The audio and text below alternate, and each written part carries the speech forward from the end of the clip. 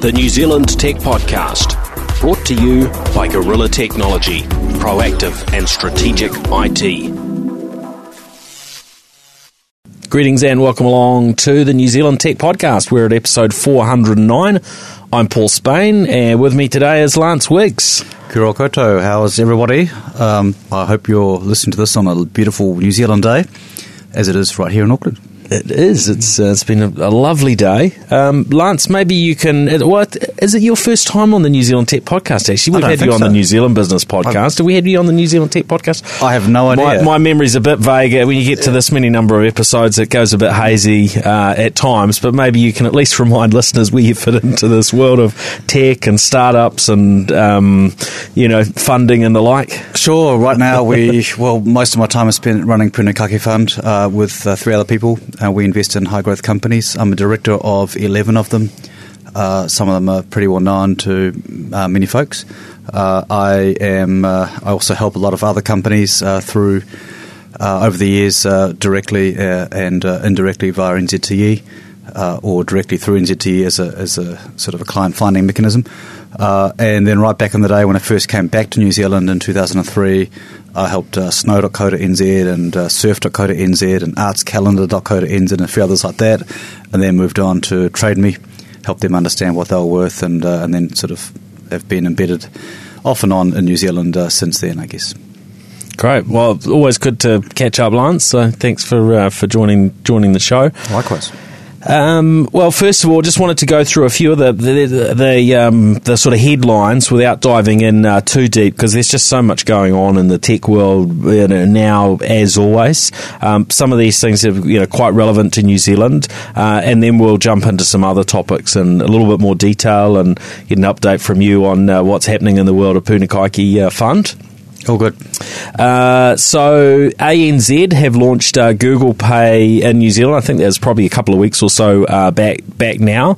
But for those that haven't caught that and they've got an ANZ credit card, that may be interested in firing that up on there if they've got an Android device. Is that the first Google Pay player in New Zealand? Oh, that's a good question. I think not, but. As I've done I played around with all these sort of payment things for so many years in varying forms in terms of NFC payments on devices.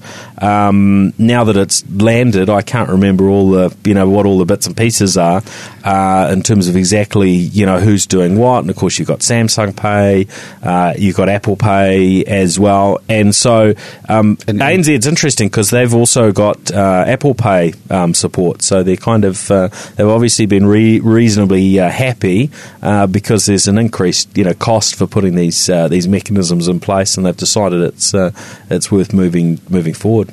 Yeah, I find it an easy 14-step process on my Apple phone with a Face ID.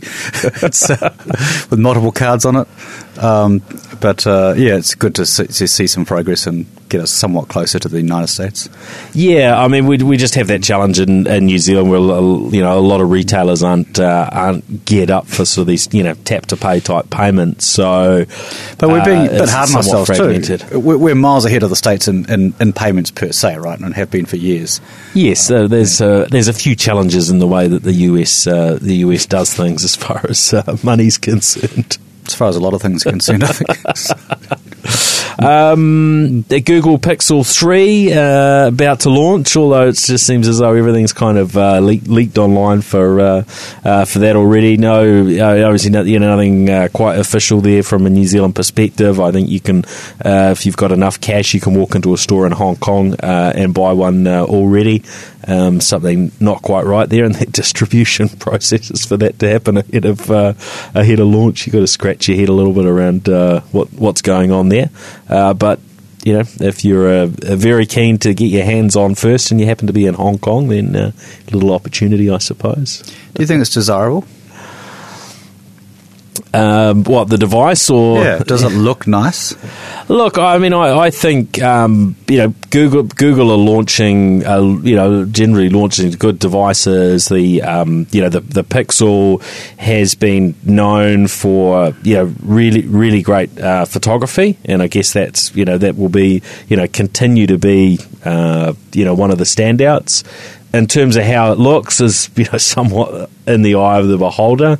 I would say Google's devices haven't necessarily been the best looking of what we've seen in the market, but in general the bar has moved up. Right, it's we get sent so many different devices that are coming out for launch, and whether it's something like a $500 device from Huawei or it's a top end iPhone, across most of that range, generally we're getting nice looking devices, which all look like bars anyway. So I mean, they all look the same these days, and it's all edge to edge screen and glossy and metal and glass, right? So and so then it comes down to who do you want on your phone, I guess, and how much money do you have. That's right. And look, I think most of the choices are pretty good. Yeah, even at the at the lower end, you get pretty good bang for your buck, and then. But why do we still call them phones? I mean, they're pretty fully capable computers, right? They are.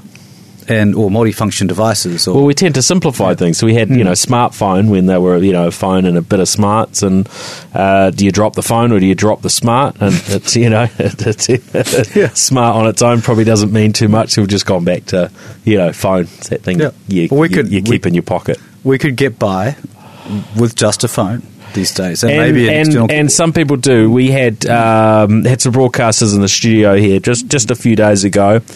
And I'll call him out. Tom Hyde, the host of the Global Golf podcast that he does with Brendan Telfer, and we just launched it a couple of weeks ago. So any golf listeners out there, then Tom comes in with a non-smartphone, and look, it works for him. He doesn't get bothered by his emails and all of those sorts of things. And look, if you can operate like that and make your life work, that's. It's kind of nice. Then if you can't, I guess here's the next item on the list. HP's new Chromebook is also there. Looks pretty slick. I'm looking at the X360 14 inch. They're just launching in the US. Retail price around $600. So I guess we'll say, probably $1,100 here in New Zealand. This is kind of interesting. We're just really starting to see more Chromebooks that are actually quite desirable looking devices, and this one from HP sort of certainly lands in that space. And we're also seeing I guess Chrome starting to be an operating system that we see on tablets as well. So obviously getting more capable as an operating system for touchscreen devices, and that ability to be able to run Android apps on Chrome obviously plays into that equation. Won't catch me using one, but it's good to see that that's a lot of technology for a pretty small price. I mean, it's still a lot of money for most people, but it's still a lot cheaper than and look, a lot of these things are going into the higher end devices tend to get more utilized for productivity, for doing real work on. And when you're getting work done, you can justify putting a bit of money into technology that's going to help you be productive and not slow you down and the like. On that front of speed and things speeding up, Intel have announced overnight their next generation core CPUs and ninth gen chips. As usual, they're getting a bit faster. They're still having some issues with this miniaturization that they're trying to do to shrink down the die on their chips. And that's been something of a challenge for them, I think, to get the consistency as they shrink the chips down. So that's something that's ongoing, and it seems like next year maybe will be their year to shrink down to their 10 nanometer die. Meanwhile, we're seeing those sort of smaller chips, come through from others. So they've gone from that position of absolutely leading the way as far as processors to now where they're starting to fall back. I noticed. AMD, who they had a little bit of a period there going back. Trying to think how many years ago, probably 10 or 15 years ago, where they were dominating Intel for a while on a performance and power front. And then Intel really came back and knocked them back. And at that stage, I'd been sucked in and decided, this is a good time to buy some AMD shares. They're really doing well. And then they completely collapsed when Intel got their game back. My biggest screw up was buying a Pentium Pro, which was it was a dead end technology at the time. Yeah. But they're promising 10 nanometer, but not until 2019. And Apple's already delivering 11 with the iPhone chip that's on the latest iPhones. Yeah, I mean, we've seen a bit of stuff. I think even we start. There's 7 is now sort of in the wings, one. Right? So, but I mean, Intel were usually making that change and shrinking it down every couple of years, and now they've been on the 14 nanometer tech for 4 or 5 years. So they kind of really got held up a bit, which is curious. Microsoft have made an announcement around Project X Cloud, which is basically bringing Xbox games to any devices anywhere as long as you've got reasonably fast internet connection. So that could be 4G, LTE, mobile. So being able to play basically stream games over the net. All the processing power will be within their server farms, and we've seen a little bit of this stuff already going on from Google announcement recently, Sony and others, and it's certainly been talked about for a long time. And so it's going to be kind of curious to see how this looks when it lands in a year's time.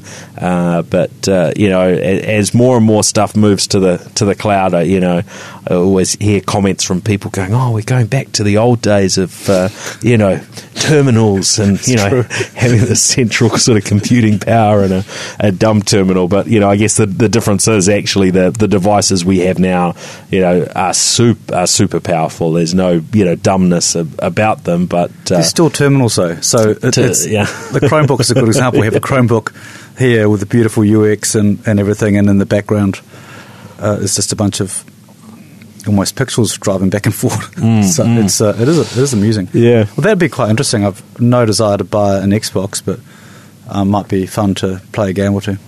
Yeah.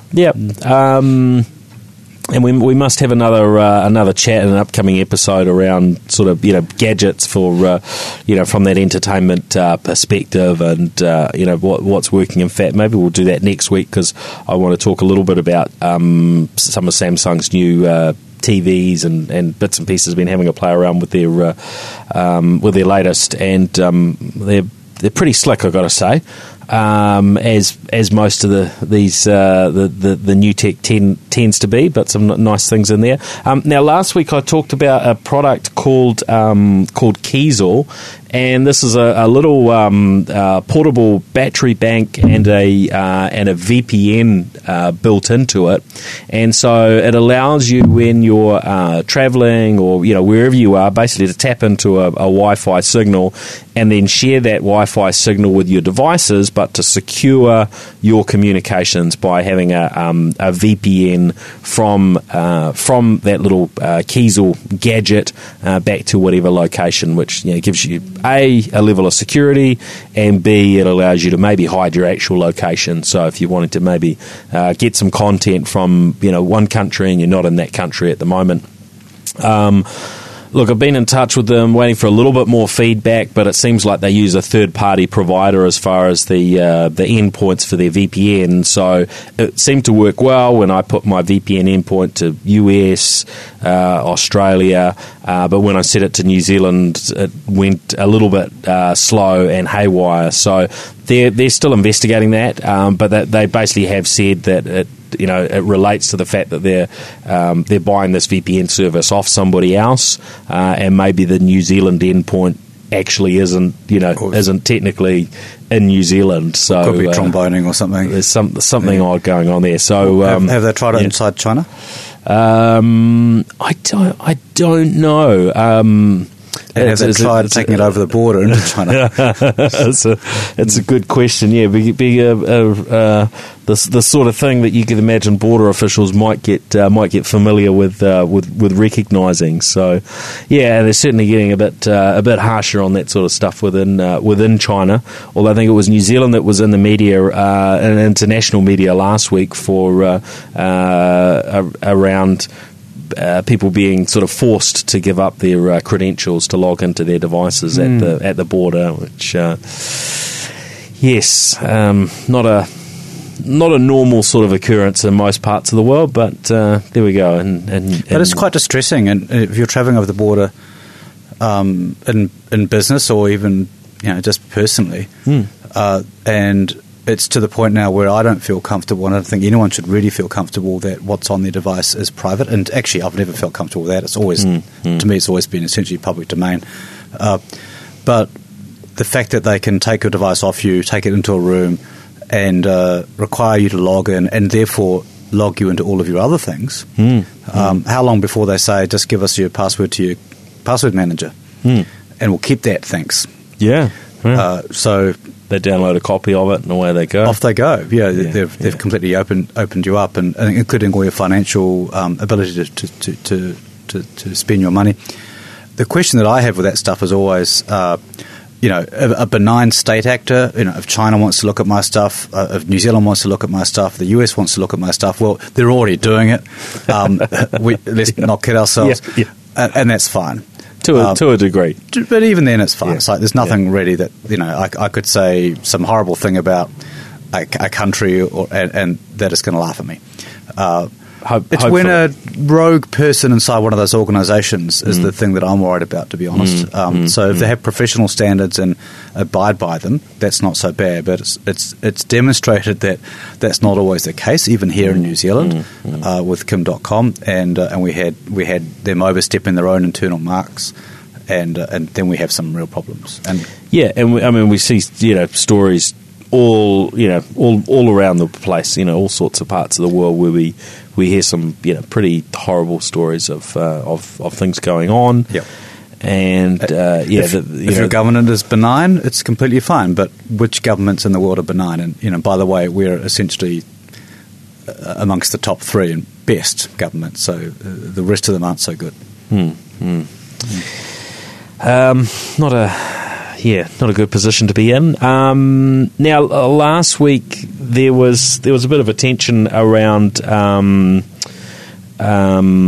I guess the father of the World Wide Web, Sir Tim Berners-Lee, and he put a blog post put a blog post up on Medium, and he's talking about his new business that he started. He's started an entity a while back now called Solid, but this is a business that would tie into Solid's model, and I don't think we've talked about Solid here on the show before. So, a very kind of a quick view on that, but basically it's a concept where we move away from having our data stored with the likes of Google, Facebook, Twitter, maybe Dropbox, whoever, and we actually control that ourselves.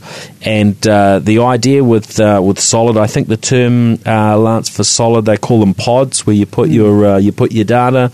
Basically, you put your data into a pod, and then you would control what app could access that data and how it used the information. So rather than being looking at those controls that say Facebook gives you or Google gives you, etc., you'd be able to manage that within this world of Solid. Now, it all sounds like a good idea to sort of take the data away and control it that way.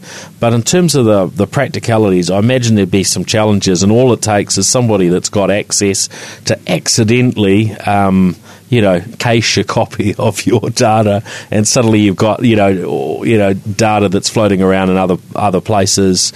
I think you made the point before we started the show that in general, I guess people are actually pretty relaxed around all of the data breaches and the challenges with the way that the Facebooks and the like sort of treat our data. Well, as I was reading this, it's going to sound ridiculous, but the IPCC came out with their 1.5% paper yesterday or today, and basically we all know that climate change is a dire threat to us. We all know that we need to do incredible stuff to change it, but nobody gives a damn. Not many people understand the science behind it. We all know we should do something about it, and we don't. And this is very similar to this. We all know that handing over the keys to all of your data to Facebook and Google and the like has been a really dumb thing to have done, and not behind them are Axiom and Experian and these kind of really big data consolidators, and they are tracking a lot more than any of us really understand, including where we are, what we are doing, what we are buying, where we travel on the internet, the whole works, where we live, all our financial records and so on, all consolidated into one thing: our behaviours, our money, so on. We know we shouldn't do that, but it's too hard to get a pod and then get all those providers of all the neat things that we like Facebook and Google and everything else, to actually take our pod rather than to store our data themselves. So I'm sorry, Tim. I'm sorry, Sir Tim, it's not going to happen. It really, I'd love it to happen. We all know it should happen, and we must do what we can to make it happen. But like climate change, we almost can't afford for it not to happen. Or we can't afford for climate change not to happen. And same with this. We've got to do something about the power of Facebook and Google and so on. It requires the will of governments. That's the answer. So come up with a solution by all means, but ultimately the governments need to step in and say, we need to do what the Europeans have done in the rest of the world and more. Yeah. So that's a little bit of a rant. I don't apologise for it, but it's very frustrating, as we know, right? Yeah. Now on to Microsoft. Now they've had some press, sort of good and bad over the last few days. We can probably start with the bad, because it's the most recent thing. So Microsoft's new iteration of Windows 10, their October update, was due to become available last week, and it was. And I think they were going to start sort of automatically pushing it out to people this week. Well, they pulled the plug on that, and the reason for it being is there's been a few glitches. They had some incompatibility issues, but when I say glitch, I'm talking about something somewhat more severe, which is people losing data. So people were actually running this upgrade, and then afterwards their documents folder locally on their machine suddenly is empty. Oh my goodness. So this is pretty catastrophic, and look, more than likely it's a very small percentage, but for a company of Microsoft's sort of scale, with the systems that Microsoft have in place around enabling people to try out their operating systems and software before launch. Apparently they already had feedback around this issue, but because it wasn't upvoted enough or whatever the thing was, they did not recognise that actually, yes, this is a genuine bug, and people would lose data. So a real big shocker for Microsoft here. Probably the only sort of saving grace is that they will help people get their data back, and I think if you get hold of them immediately, it's happened, then you won't actually lose any data, or hopefully not. But I mean, we'll see over a little bit of time what the reality of that is. But I mean, how is that for building people's confidence in Microsoft when and they're blowing away people's data with an upgrade. I had a little issue with Microsoft yesterday and noticed that their support hours were 2 a.m. to 2 p.m. New Zealand time. So I hope this doesn't happen to you in the afternoon either, because you're out of luck.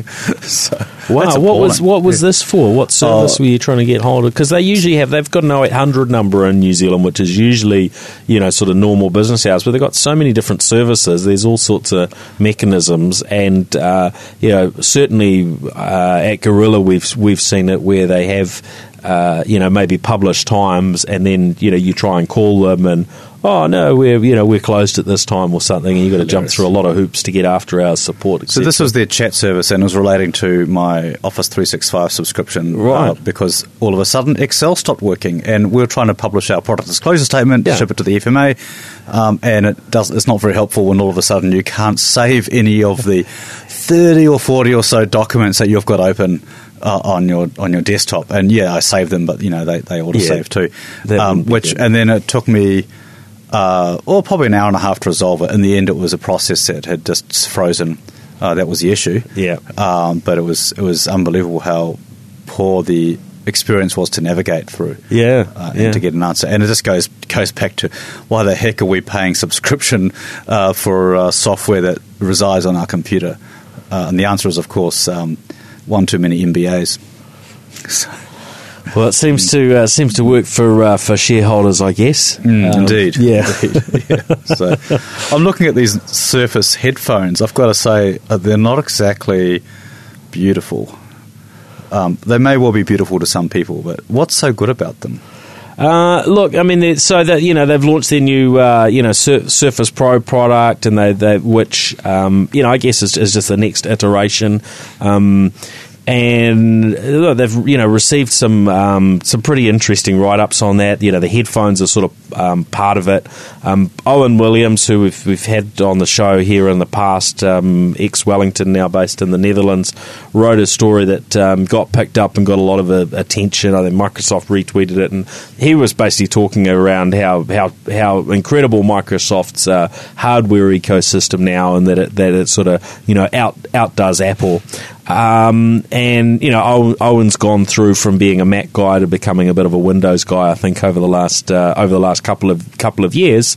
The headphones, look, I had a look at them. They look quite nice. They sort of seem to compete with the Bose and some of the other ones. Interestingly, this is one of a very small number of products that have Microsoft's Cortana Assistant built in, which, as we know in New Zealand, it's not actually officially available here. Oh, really? Anyway, even after all these years. So, I'm not sure. I don't know who uses Cortana. I think we're very much in a world now where if you're using something like that, you're going to be using Amazon Alexa or Google Assistant or Siri, and so. Yeah, Microsoft just haven't had that sort of cut through. So yeah, it's interesting. I mean, it seems like quite a nice interface. On one side, you can turn the volume up and down by actually twisting the side of the headphone. And then you twist the other side, and it adjusts the noise, the level of noise cancelling, which is we're seeing a bit of iteration on these devices because there is a bit of competition. Not very cheap, I think around $350, $360 US dollars. So there'll be a few people that pick these up, but I don't think Microsoft is sort of in the position where they're going to take a massive sort of cut of the market share as far as these are concerned. So, but I think the point that they're getting much better at their hardware, and it's becoming desirable now, even to people using Macs. And if I look at I'm just giggling at the Microsoft blog. It's now available in black. Gee, where have I seen that before? And the Surface Studio 2 is a very, very fascinating device. Yes, as well. Yeah. The big screen touch thing, and the headphones. It feels almost like the Apple AirPod things, where I bought them when they first came out. Yeah. Because I was always going to buy them when they first came out because it was shiny and had an Apple logo on it. Logo on it. And I suspect that these headphones will be the same. You might be a headphone person, in which case you've already got some expensive pair, perhaps as much as you can afford. These are more of a usability thing. The twist thing sounds quite interesting. Yeah. I mean, it's look, Microsoft, generally doing pretty well. I think, and when you look at how they've managed to compete with with Google Docs or G Suite and other areas where you wondered where they would land over the last few years, they seem to be getting into quite a groove, and certainly the hardware they're producing is generally very slick, although it's fair to say we've seen some reliability issues with some of that kit. So it's not perfect and trouble free. And the amount of time that I managed to spend on their new Surface Go, look, it looked like a really nice device. But then I saw some oddities, and maybe those would have been fixed if I had time to spend with firmware updates and all of those bits and pieces. But I sort of wanted to have a quick look around the other things that I was doing, and I couldn't take my whole world and sort of put it onto what is essentially sort of an add-on device in the same way you might you use an iPad as an additional device alongside a primary tablet. And look, maybe with the latest updates and so on, they'll work fine in the education market and those things, because look, the Surface Go is a really cute little product. It looks good, so light, so easy to carry around, but sometimes they're just tripping themselves up with those sorts of issues. The disappointment, and this was sort of mooted before the announcement, was that the new Surface Pro, the sort of 6th gen Surface Pro, lacks a USB-C port, which they put on pretty much all their other new devices as a USB-C port. And the convenience of that on the Surface Go, and we talked about that here on the show a few weeks ago. I took the Surface Go, plugged it into the USB-C cable from my monitor, it charged it, put everything up on the screen, meant I was able to hook into the Ethernet cable running into my monitor, wireless keyboard and mouse, and here we are, we've got the new generation, and it was obviously too much of a technical challenge, or they didn't want to address it this year, and so you're still stuck with having to have a Microsoft Surface dock. And unfortunately, the Surface docks have had many firmware iterations themselves, and are still not 100% reliable, even though they've been launching those since the very first Surfaces. So the cynic in me would say there was someone with a profit and loss statement who looked after the Surface dock, who was very upset at losing his sales, and did what he could to get rid of the USB-C port. Maybe we will see. We'll never know. Yeah. This is shocking. But isn't it? I would imagine next year we will see. That Microsoft is 100% on board with with USB-C. I think their headphones are a USB-C charging, if I remember correctly. I mean, we are just seeing everything in that direction, and it's really, really good. But never mind. Now there was pretty interesting bit of coverage over the last few days. It sort of broke via Bloomberg, and basically highlighting a potential issue that may have happened in terms of microchips being placed into surreptitiously, if that's the right word, placed into servers from Amazon, Apple, and a bunch of others. They're pointing the finger at those companies, at Supermicro as a manufacturer of these servers, and basically saying, hey, Chinese have been spying through some little rice-sized microchip on these things. But since that's come out, there's basically been refuted by everybody.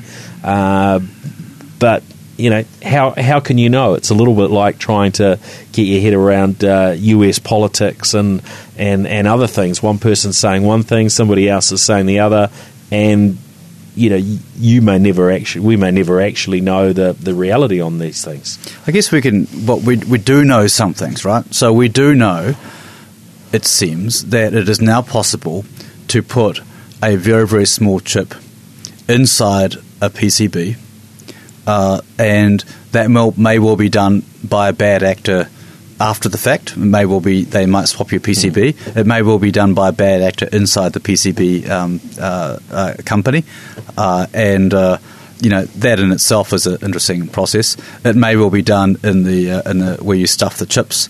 And that end of the whole thing, it may well be somewhere else inside the chassis or something crazy, right? Who knows? So technically, they're saying yes, this can happen. But what I sort of had a giggle at is that you do tests on these boards, right? So when you make a motherboard, you shove it into your tester, and then you run a whole battery of tests.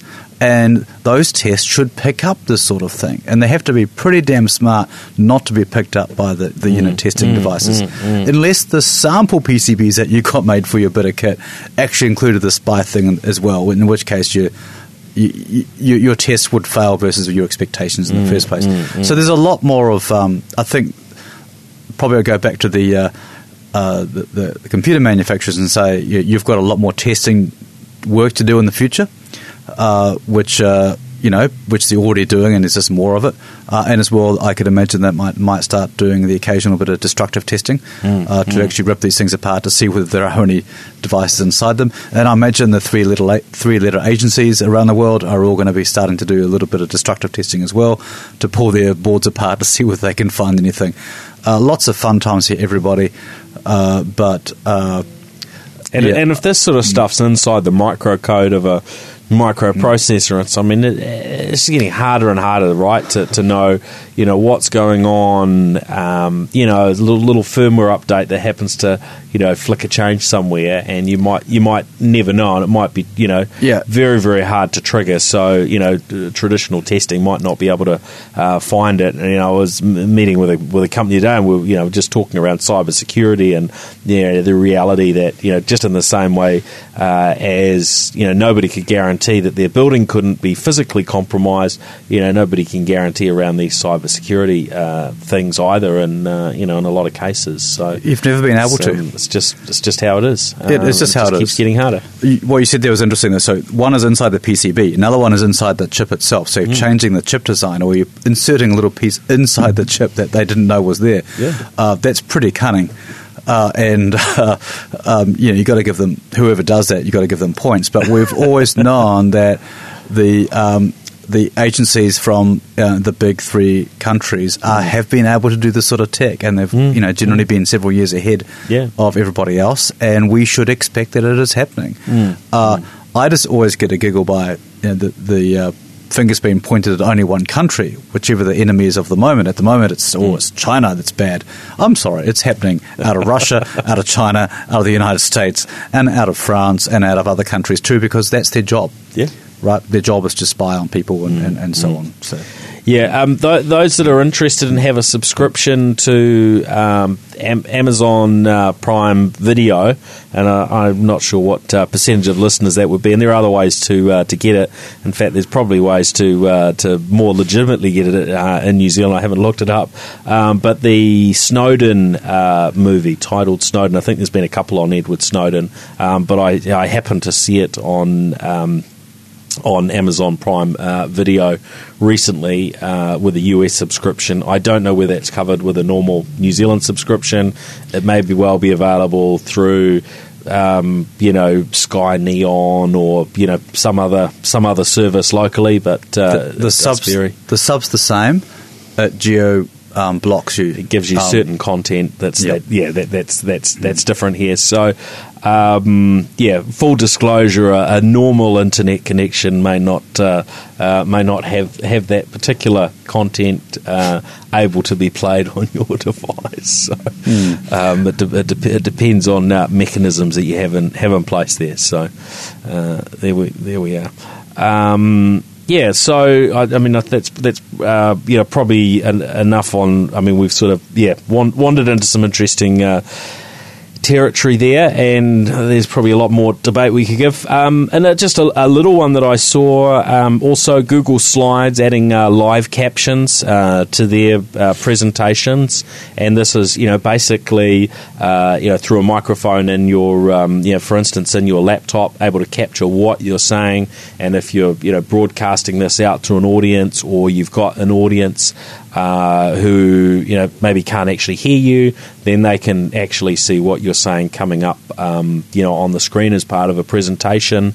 This is very cool stuff there, and this is kind of where we're seeing now the competition between Microsoft and Google in this in their productivity sort of tool sets, because Microsoft launched that in PowerPoint about a year ago along with translations.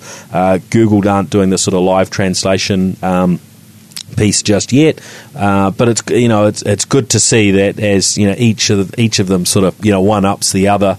They're taking notice and trying not to be left too far behind. So everyone kind of wins out of these situations, don't they? No, it's amazing. It really is.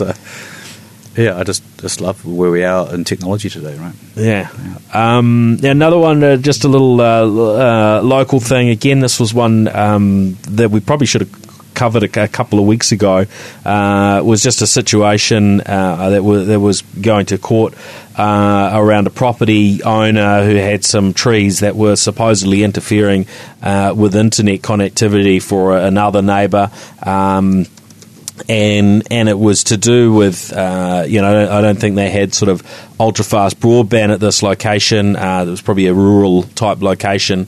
And so they were, dealing with a provider who would deliver their internet over Wi-Fi, and trees on one property really needed to be cut for one particular property owner to be able to get good internet, and the judge said, hey, yeah, you need to cut your trees so your neighbour can get some internet access. Not something I would have predicted being a situation, but that's the world we're in at the moment, and I guess it might be debatable what would be the fair thing to do. Yeah, if you think of internet as a human right, it's a good place to start, along with water and food and shelter. Then I think the answer is pretty clear, but I'll definitely an intriguing case for a judge. That's for sure. Yeah. Now on to there was one more that we should mention is. And just very quickly, because I want to dive in and get an update on what's happening in the world of Punakaiki Fund, but Google shutting down Google Plus to the general public. So they've had a little bit of a breach, I believe, of sorts, or certainly some issues around locking down people's data, and of course.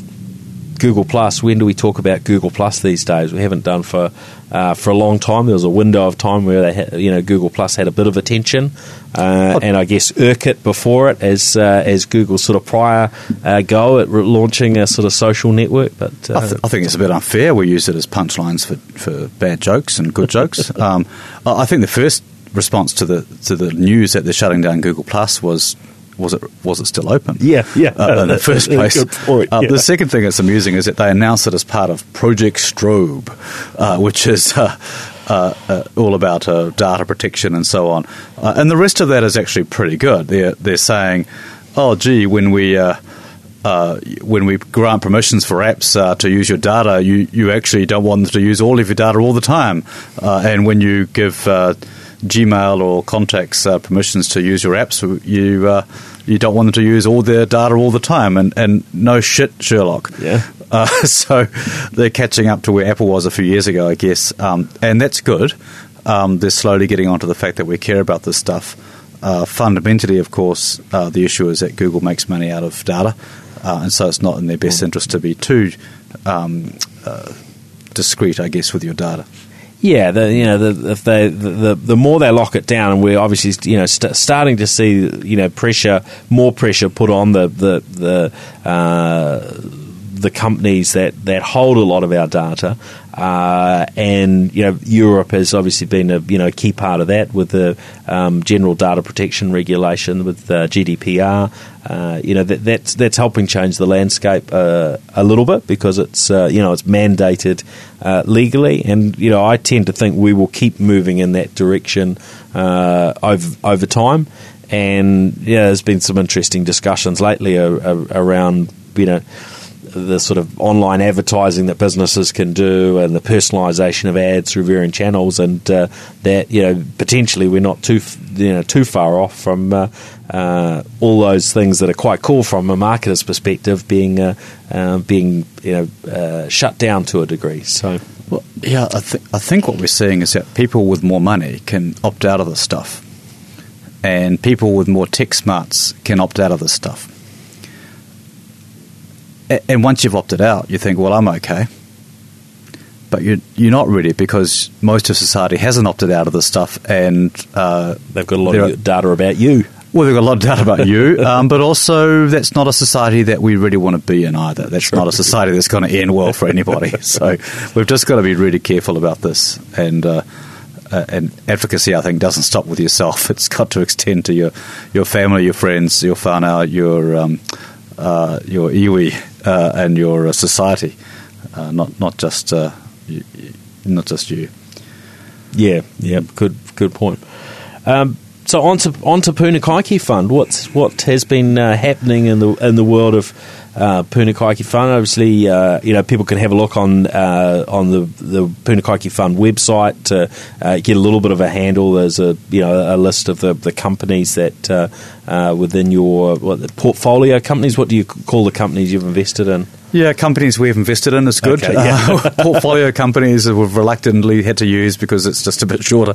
But they're not our companies. The companies are owned by the founders and their co-founders and co-investors and staff, and we're just along for the ride. So our job is to provide some of the money that they require to accelerate, as well as any advice and help that they want from us, which ranges from no thanks to can you please do the spreadsheet for me, and everything in between. So I'm a director of 11 of them. We've made 20 investments. 2 of them are essentially in exit stage, or their assets have been sold and they're just sitting on the shelf for varying reasons. Yep. Right. Yep. 2 or 3 are kind of in either one of them is just we've written off, and the other 2 are kind of just drifting along, one of which we expect to see some interesting things out of in the shorter term, and the other one take a bit longer. And then there's 15 that we're really actively engaged with a lot at the moment. And we're pretty excited, actually. It's a pretty good hit rate. I mean, I think it's fair to say, Lance, that you've got a bit of a skill for at figuring out what sort of opportunity companies have, and you can't get it right 100% of the time. But if you look at sort of Silicon Valley and VC firms, or anyone that's watched sort of the Silicon Valley program, actually, you see this sort of hit rate that seems to be very, very low. And of course, it's this sort of focus on investing in the firms that are going to be doing incredibly well, right? Going from I don't know, the Ubers and so on of this world, right? Whereas there are lots of opportunities that aren't as likely to make as big a money as that, and that tends to be the sort of focus, right? Isn't on firms that are all going to try and have the success of Trade Me or Xero and so on necessarily, but they've got probably much better odds of actually succeeding than some of those bigger bets. Yes, so there's a few questions and answers in there. So let me start. So am I good at investing? Well, it's not just me, it's Chris, and now we've got 2 others as well. But, one is we're lucky to be in New Zealand at this time in this place. This is a great place to invest in particular software as a service, business-to-business companies, but also a range of other companies. Which has been your focus, hasn't it? Software as a service mainly, but not all, because we do want to diversify as well, and there's some other golden opportunities. We've got a laser test and measuring a company that does sort of measuring of high-end laser telco equipment. So time and place is great. yes, I've had a lot of experience now looking at companies and helping them, and I think I'm pretty good at finding out how full the glass is and how to make the glass fuller.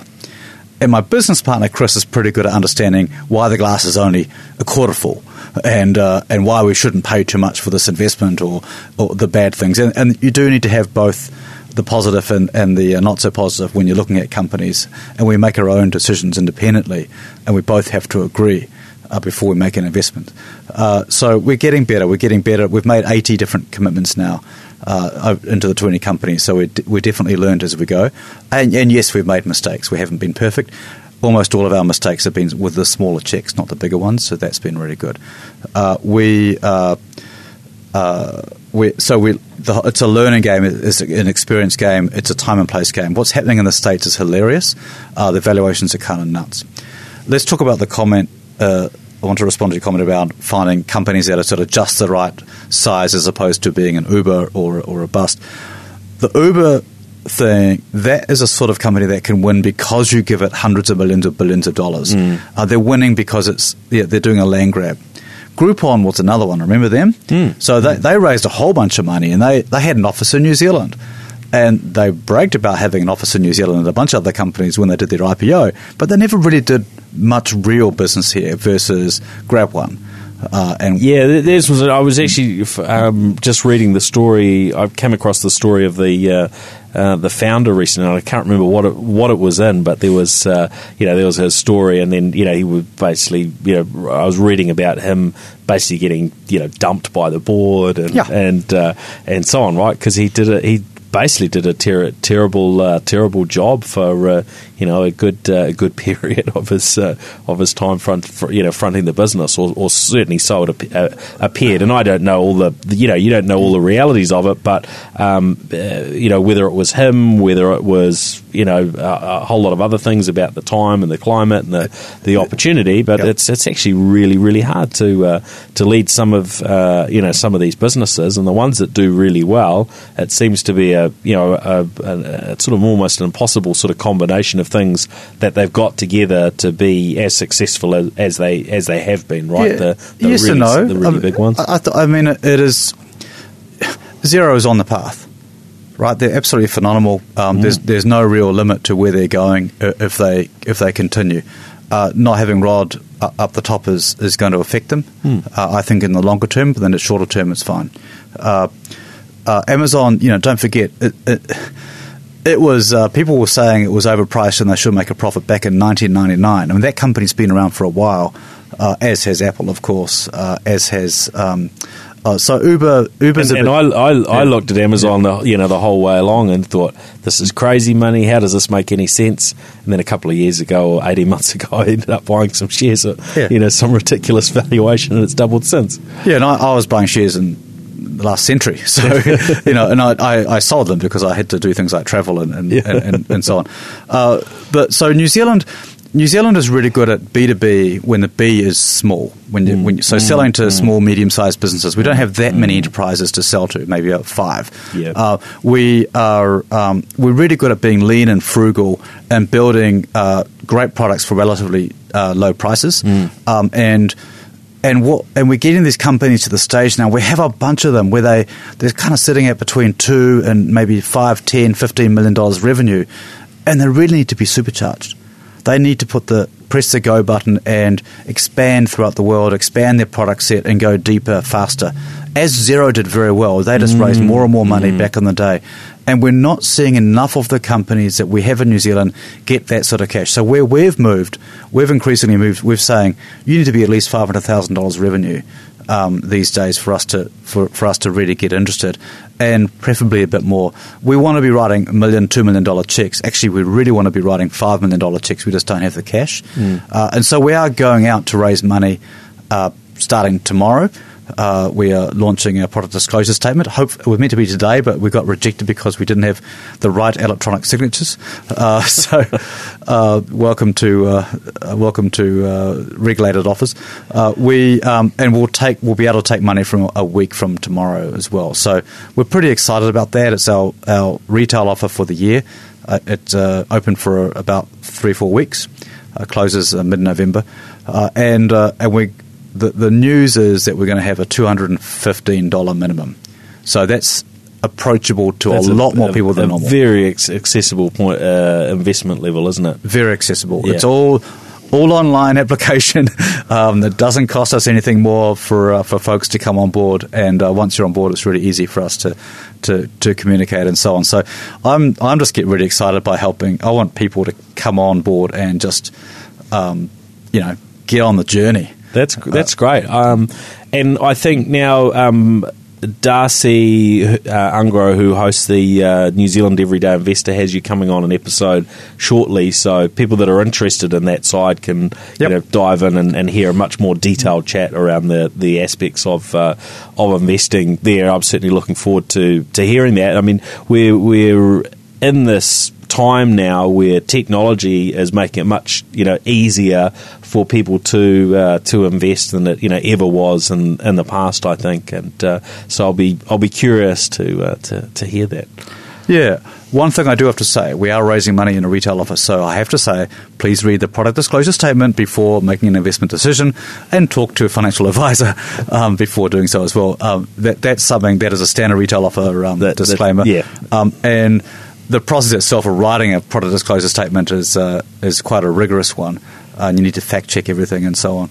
But one of the neat things is there's a guy, Sean McGuane, who's started a company a couple of years ago called I'll come back to the name, but lets you log into these things online, forms by ear, and get these things online and without having to get signatures on documents and fire PDFs back and forward and so on, which is what the ecosystem is actually set up to do. It's just appalling. So all kudos to people who are solving painful problems that require pen and paper using technology, because we need more of that. And that's the sort of thing we like investing in as well, to be honest. Because you've crowdfunded in the past, haven't you? In terms of a retail fundraising? Yeah, so we did a crowdfunding back in, I think it was 2015. Sorry, I got the name wrong. Sean Davis at Forms by Ear. Okay. We did a crowdfunding round in 2015 through through Snowball Effect. We got the maximum $2 million. Still one of only a handful to have ever done that. And I think one of them has actually failed since that time, so we're not going to fail anytime soon. We're really happy because it got us a lot of investors, and 350 or so. We're now sitting just under 700 investors. We could list tomorrow if we wanted. We've done, this is our fourth retail offer since then. So this is our fourth product disclosure statement. We've done a number of wholesale offers and share issues. I think it's 15 all up. So, yeah, we've done a lot of fundraising. Didn't think I'd start a fund to go fundraising, because that's the problem we're trying to solve for all the companies. But I guess it's better for them that we do it than they do it. Absolutely, yeah. And what's the sort of combined value of the fund now? It's grown, it's grown pretty substantially over these last few years since when you opened the doors. Yep, it's $41.6 million. $40.6 million. So $41 million it rounds to. We started with $1.5 million 4.5 years ago. 5 years ago, 4.5 years ago. So we're ticking along. Our aim is to get to 100, and we'll get there. Just a matter of time. We could stop raising money and just wait, but we'd rather raise money and put it back into the companies to help them accelerate. Yeah. So for those who are maybe involved in some sort of technology startup that is now maybe getting to that point, they've got money coming through the door, and they're looking for someone to invest. How do they knock on your door and get in touch? What does that process sort of look like? Pick a method. We've had them all. Yeah, so okay. I've made investment commitments over DMs over Twitter. Have been introduced to people in person. Cold emails are generally the best way to go. but not saying I've got a great idea, I'd like you to invest. Saying, hey, here's my company. Our revenue is over, at least a few $100,000. We're growing well. Here's our niche. Here's a little bit more about us. But to be honest, at the moment we're focusing in this raise. The first 10 million or so will be going back into the companies that we've already invested in, because there's some pretty big commitments from 2 of them in particular, or 3 of them, that we're wanting to meet. We would prefer to meet. And if we can meet those, any money above that will be looking elsewhere. Or if someone else takes those investments, then we'll have some cash to spare as well. So, yeah, we're always looking, but our main focus is on helping the core that we have, that we're really excited to have found, I guess, and to be part of their journey. Yeah, well, it's certainly been been interesting, sort of following some of the journey, and I invested somewhere in that period. I think I might have missed an email or missed something around the initial the first raise, but I jumped in there somewhere along the way, and it's always interesting reading the updates on the companies, and just the growth that you're seeing, and it feels good to be investing into New Zealand's economy, New Zealand tech startups, rather than it is nice to see returns come from investing in the Amazons and so on of this world, but it actually feels a lot better to be investing back into New Zealand and actually growing our businesses and our economy. Totally, and it's really satisfying. And look, I think there's the opportunity for returns is is pretty positive. Of course, there's no guarantees on anything in this world, but it seems to be something well worth looking at from an investment perspective. Oh, especially when you can start with a very small amount. So and that's what I love about it. So there's definitely an element of New Zealand rocks. It's great to support the place that you're from. It's great to support the people your friends. We're hoping that people inside some of the companies, more people from them will be investing. And as I said before, time and place. I think that this is a wonderful time and a wonderful place to be investing in this sector. And I can't say anything about future gains, but we are strong believers in what we do. Yeah, great. Well, anyone that wants to find out a little bit more, they'll be able to find that out at punakaikifund.co.nz for details of the raise. Right. Yeah. Definitely have a listen into New Zealand Every Day. Invest. I think that interview hasn't probably happened yet, but that will go into a bit more detail from an investment perspective, and asking all of the silly questions and the difficult questions, I'm sure, from Darcy there. So that's one to look out for. How do people track you down if they're wanting to get in touch? Is it Twitter or email, or what's the best way to reach you? Yeah, email or Twitter. Lance at lancewigs.com on email, and at lancewigs on Twitter are the easiest ways. And you'll like this. If you can't spell Punakaiki, or you're too lazy to do all that typing, pfund.co.nz also works. Australia doesn't get that, so I use it over there. I don't tend to use it in New Zealand much. And we'll have everything up there tomorrow once we lodge the PDS formally. Yep. The PDS, the product disclosure statement, will be there for people to read, and it sits there for a week, and then after that we can start taking money. So hold your $200 and get ready. So.